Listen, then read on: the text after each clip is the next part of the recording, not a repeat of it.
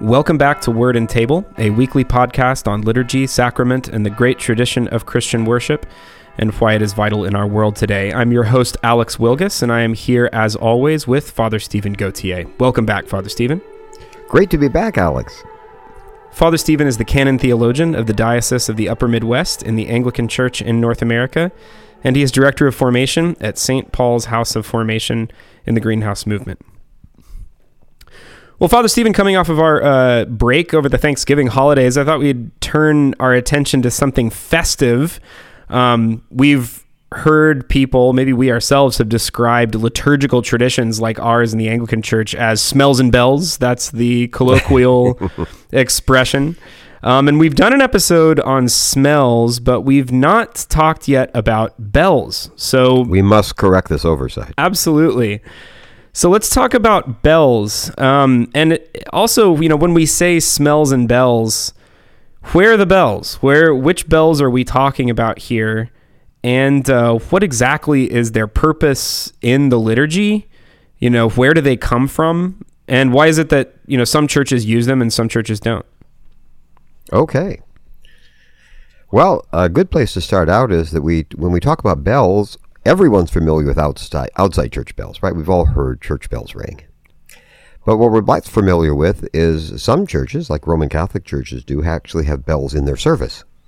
They're actually handheld bells, typically, that an acolyte, altar server, will ring at certain times during the celebration. So we can talk about both internal and external bells. So we've got inside bells and outside bells. That's right. So like inside voice and outside voice when you have kids.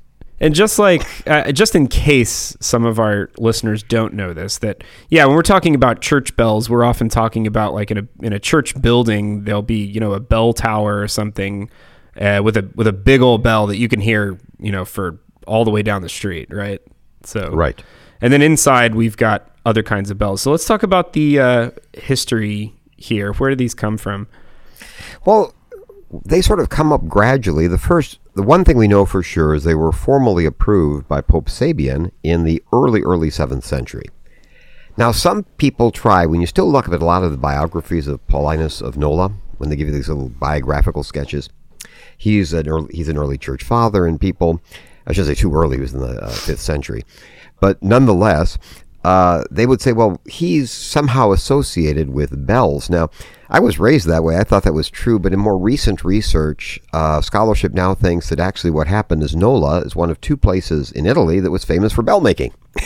Oh, okay. And that people probably confuse Paulinus of Nola, since Nola would be on bells and things, is somehow connected with him. But the consensus now is that's probably not true. I see. So it wasn't, Paulinus of Nola establishing bells. It's that there are just a lot of bells in the place where Paulinus is from. They made bells there. It's one of those things. Got it. I could see how he would get the bell taint on him at this point. So now, originally bells came from a very practical need. Bells were meant to tell people something was going on. This is particularly important in a world that doesn't have other types of communication and it doesn't have clocks. It becomes a very practical thing. What do you do if you have to get word out about something? For example, alerting to an event. How do you say Vikings are at the coast or something? Yeah. How do you get an event like this out? You need something to be heard for a long distance. And also, how can you tell people things about time? Yeah. It's funny. It reminds me of, I grew up in a little town where people still worked in the fields a lot in various ways. And every Tuesday, at noon, there was a big loud kind of klaxon that would ring. It sounded like an air raid siren or something like that. I don't know if it was just a hangover from when guys used to set their time by that, or if it was just testing out the system. But every single Tuesday they'd do that. So it's something similar there, right? That we've got, right. help people to know when the middle of the day is, when various disasters are going on. Well, those of us who live in the Midwest have certainly heard tornado sirens, a tornado warning. Oh, yeah. That kind of thing. Actually, I believe that's a national thing in the United States. We have that in Illinois to this day. Yeah. Remember some of the recordings we did back in St. Paul's House of Formation up in the tower? Remember Tuesday mornings at 10 a.m. Right, Tuesday morning at 10 a.m. We'd get that loud siren every single time. We had to. That's right. We had to edit that out. Okay, great. So that's the original purpose, right? To alert to Right. event, timekeeping, that sort of thing. Okay. So when it came to church, people began to, how do we make sure people know it's time to have Eucharist?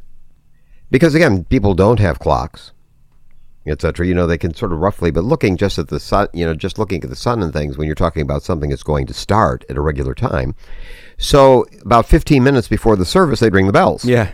Would give you everybody in the village enough time to get to church. Sure.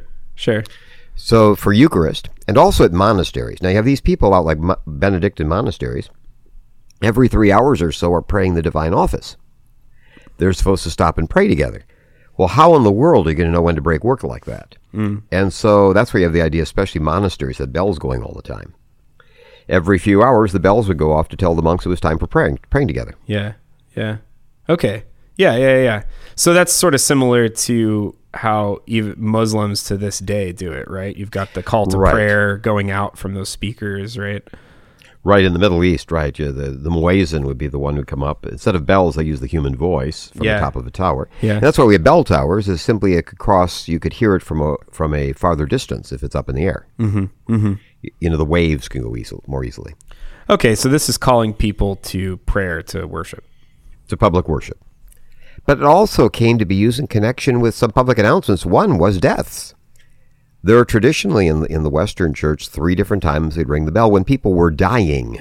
The priest had gone out to bring them the last sacraments. They would ring what's called the passing bell. There's someone, pray for them, someone's on the point of dying. I see, yeah. Then when they actually died, at that moment, as soon as the news came, they'd ring the death knell. Oh, so that's what that's from, the death knell. The death knell means it's a public announcement that the person is no longer dying, they have died. I see. I once heard a death knell. I mean, when Pope Paul VI, the blessed memory, died years ago, I was at the monastery we visited I was just there visiting at Holy Hill in Wisconsin. Mm-hmm. And suddenly, in the afternoon, out of nowhere, it wasn't any liturgical time, suddenly the bells slowly began pealing, and I said, someone's died. It must be a bishop or something like this. And it turned out it was the Pope. I see. He certainly is a bishop of Rome. Yeah. And then we'd have for a funeral, that's where you have the funeral tolling a bell. So you have the passing bell, the death knell, and the funeral toll. I see. So when you were dying, the whole people would be alerted that someone is dying. Yeah. The priest was going to see them. Someone was dying. Death knell is, okay, the person's gone. And then finally, the funeral toll was to announce to people the funeral procession. Okay, so that people are taking someone to bury them. Okay, so this is where you get the whole "for whom the bell tolls" kind of thing. For whom the bell tolls. Yeah. Okay. It tolls for you. Yeah. Well, let's talk about the kind of regular timekeeping function. When would they ring bells for that? Well, in more recent times, Catholic churches ring them 3 times a day, at 6 a.m., at noon, and at 6 p.m. And it's a very late custom. I'm starting talking about 15th century of the Angelus, which is praying a special prayer about the angel giving Mary the greeting. Yeah. The angel of the Lord declared unto Mary, and she conceived. Angelus Domini nunciavit Mariae is where you get Angelus from. And people would pray this prayer. As a matter of fact, there was a famous painting by Manet, is people praying the Angelus in the field. You have these peasants there, with their heads down, because you see the church tower off in the background. Yeah. And it's sort of tied in with the traditional 3-time-a-day Christian prayer for everybody. Remember the earliest church, Our Father, 3 times a day? But traditionally to this day, it's 6 a.m., 6 p.m., and noon would be the times you would ring. If you're in Europe and things, if you hear bells, those are the times you'd expect to always hear bells. Okay, I see. And then public announcements. Again, Vikings are coming, Yeah. Things like that, public announcements, or good news. And that's why you'd end up getting more than one bell sometimes, because the combinations could tell you what the announcement was. Like the king just had a son, that kind of thing. You'd have you'd ring the bells, in a special way with the joy bells. That's not a term. I mean, the bells for joy. Yeah. They would ring the bells out of joy, ring bells out of sadness, death of the king. Those kind. A victory in battle would be celebrated by all the bells across the country ringing.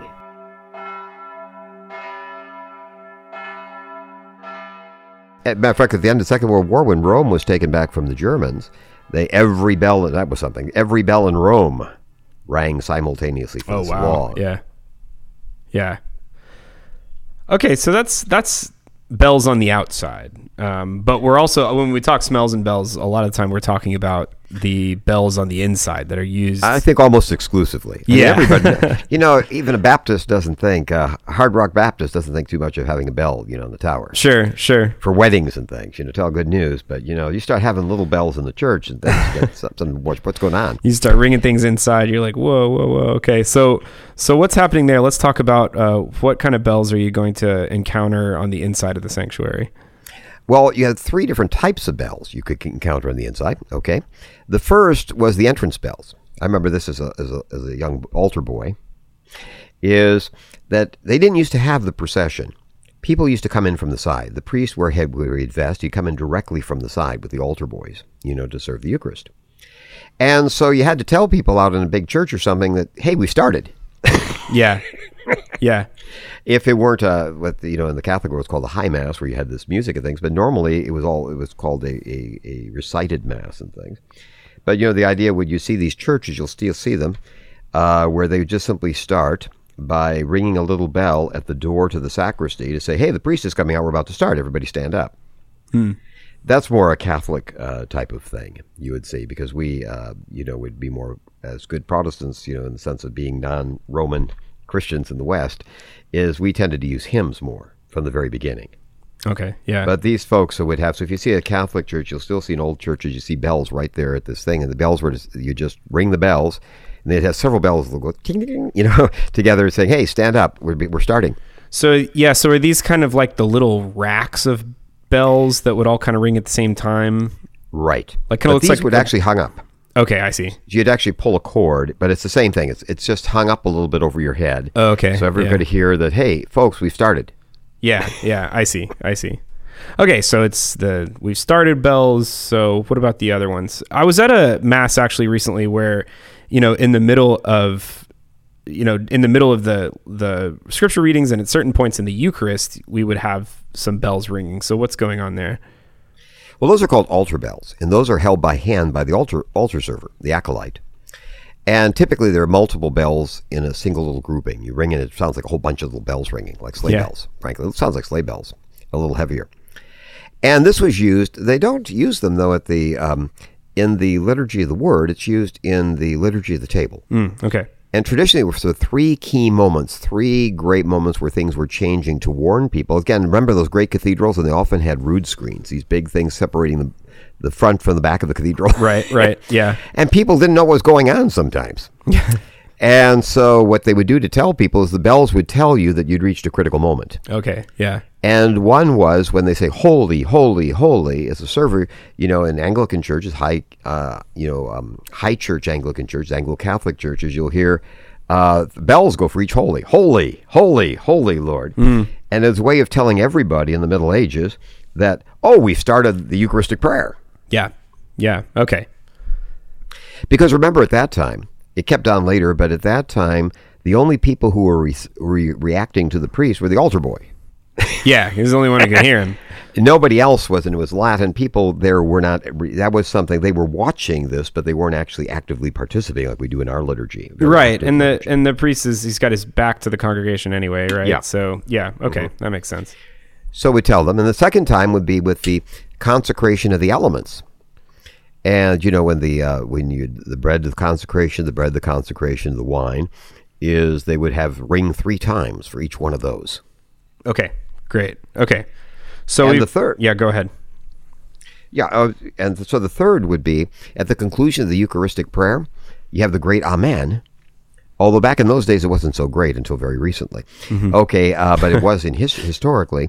But they would tell you because they would actually raise the chalice and the host. Okay. And at that time, anytime you raised the chalice of the host, they would ring the bells, and that would be 3 times. So those are the classic 3 times that everybody would do. There are some other local variants, but every time is the beginning of the Eucharistic prayer, which is the holy, holy, holy. It'd be at the moment where, where we had the consecration of the elements. This is my body given for you. Do this, etc. And we'd always do it at the close, at the Amen, at basically by him, with him, and in him. You'd say, Amen. You'd ring by him. Actually, the ring bells would typically by him ring, with him ring, in him ring. Okay. And sometimes I've seen Anglican churches that have it at the epiclesis. Okay. Yeah. Send your spirit upon these gifts Okay. to make them for us. I've heard them, I should say, done at that time too. So this is for the folks in the back, right? Just letting them know that something important, like where you almost like marking time, but inside the Eucharistic prayer. And that was the original reason, but the reason people came to love it, it came to be a way of celebrating a special moment. Yeah. So it wasn't just like, when people could perfectly say, they still, the point was they would seem way of celebrating these beautiful bells ringing, because that's why they have the groupings of bells and things, a sort of mini celebration, like ringing the bells. Okay, so are those all the bells we're going to be hearing in service, or is there another one? No, there's a third one that can be confusing, because we talked about these handbells, these we call altar bells that are held by hand by the acolyte. Right. And he rings those at the Sanctus. But sometime what would happen is in small communities, they wanted everybody to hear that moment. So they'd hang a big, heavy bell inside the church, often in a little mini tower right above the altar. Mm-hmm. And they just they would pull the cord. And that was called a Sanctus bell. So it's not believe me, it's not a handheld thing. It's a pretty, Okay. it's let's say we have one at our cathedral that we acquired that's like a foot high. Yeah. Okay. There's no way you could hold that thing. It's really, really heavy. It makes this glorious sound. It's really a heavy ring to the bell. Nice. And you could use that. And what they do is they'd hang it up somewhere in the sanctuary rather, up in the front. And typically at the Sanctus, they would ring it. And sometimes at the other things, but always, like at the Sanctus or at the consecration, they would ring the bell so everybody in the village could hear. It really would stand out. Mm. So sometimes if you get a really loud bell, a big bell like that, it's not the regular one. So you have the little ones that you have at the entranceway sometimes. You'll see those at some Anglican churches too, where the priest would just come directly in from the side instead of making a procession. In that case, those are the entrance bells. Then you have these handheld bells that you'd ring at the Sanctus, at the Holy, Holy, Holy. You'd ring at the consecration, sometimes at the epiclesis, and then at the end, right before the great Amen. And the third was some churches, and this was just wanted a bigger bell for the highlight. That could really ring this almost like an outdoor bell inside, but smaller. A really big league bell. And that was called a Sanctus bell. Okay. Go figure, that's just the name they used for it, but it was called the Sanctus bell. Yeah, And yeah. it typically wouldn't be rang all those times. It rung all those times. It'd be rung for like one of those times. Okay. The idea was that everybody nearby could hear it too. Yeah. I see. So that connects the inside, what's going on inside the service with outside. You can. And some churches you'll actually see a little mini tower if you look at older churches. Uh-huh. There'll be a little mini tower in the back that has the Sanctus bell. And it'll be right where the altar was, so the altar server could grab it. Yeah. Okay. So it could actually be sort of a outside bell, but it'd be smaller. The really big bells, you have to go up the bell tower. Okay, so, we know that we have a lot of liturgical changes throughout the year, and certain things are, withheld and replaced and everything. Is there ever any time, like maybe during Lent or something, that we're not hearing bells or we withhold them? Yeah, as traditionally, people didn't use bells during Lent. And so one of the things that began the great Easter Triduum would be the celebration of the first time you'd hear bells since the beginning of Lent. All the bells would ring. And so, like we sometimes, you see that like the holy noise and things on the Easter Vigil. But back, it was more typical to do it on Holy Thursday, would be mark the end of Lent and the beginning of the great 3 days. But the point would be, what do you do during Lent? Because you still have those times. And what they would use, it's funny, it was like a paddle with a hammer on it. Uh-huh. It has a nice Latin term, crotalus. Doesn't that sound great? If you know Latin, it's not so great. It's a kid's rattle. Okay. It's a rattle.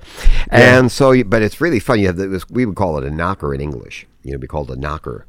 That's not the official name, but that's what they called it, a knocker. Right. Crotalus is the real word for it. And it would make a click, click, bang, bang. Make a wood sound for me, Alex. I don't know if I can do that. Maybe. Clap, clap, clap, clap, like that. Clap, clap, clap. Okay, clap, clap, yeah. clap, instead of ringing the bell. And it was to show that we weren't fully celebrating. We wanted to mark the thing, but we're going to keep the bells until we hit Easter. So it's kind of like a blocky sort of alternative to the, sonorous It's ringing. a sound of wood against wood. Yeah. Instead of metal against metal, it's wood against wood. Like that. It actually sounds sort of neat, but it's you also find them in monasteries. They're often used in the morning, every morning, whether it's Lent or not, to wake people up. Okay, man. They'll actually, no, they go with the sound. It's unmistakable if you've heard one of these things.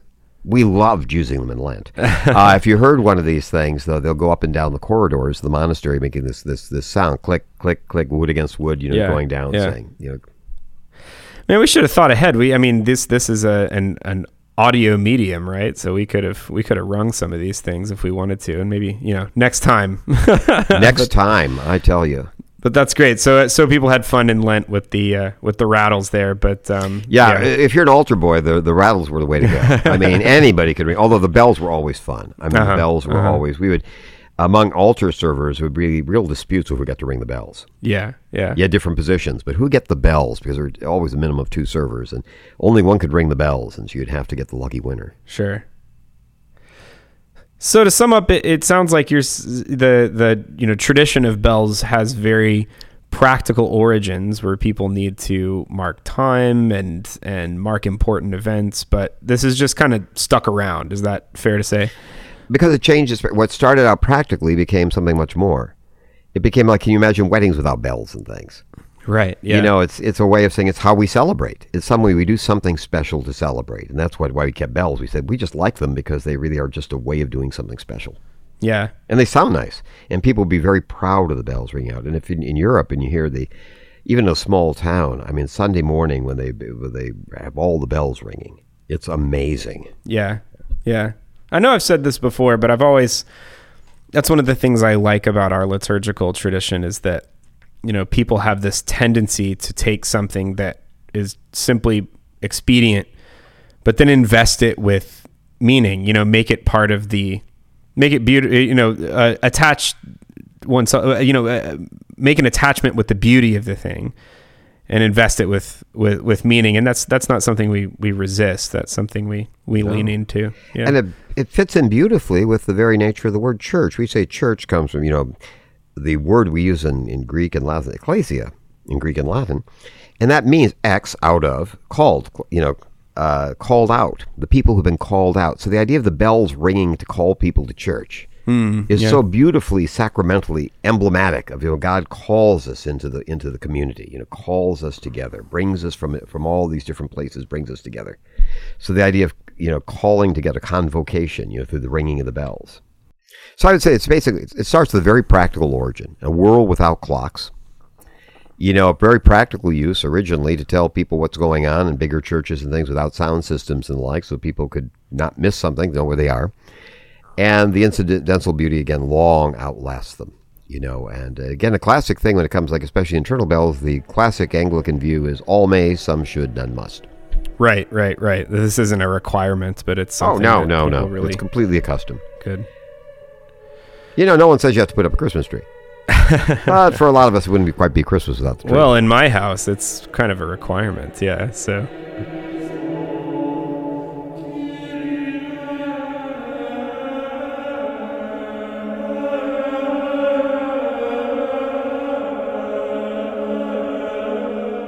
All right, well, thanks so much, Father Stephen. Thank you for listening to Word and Table. We'll be back again next week for more on liturgy, sacrament, and the great tradition of Christian worship. Thanks for listening.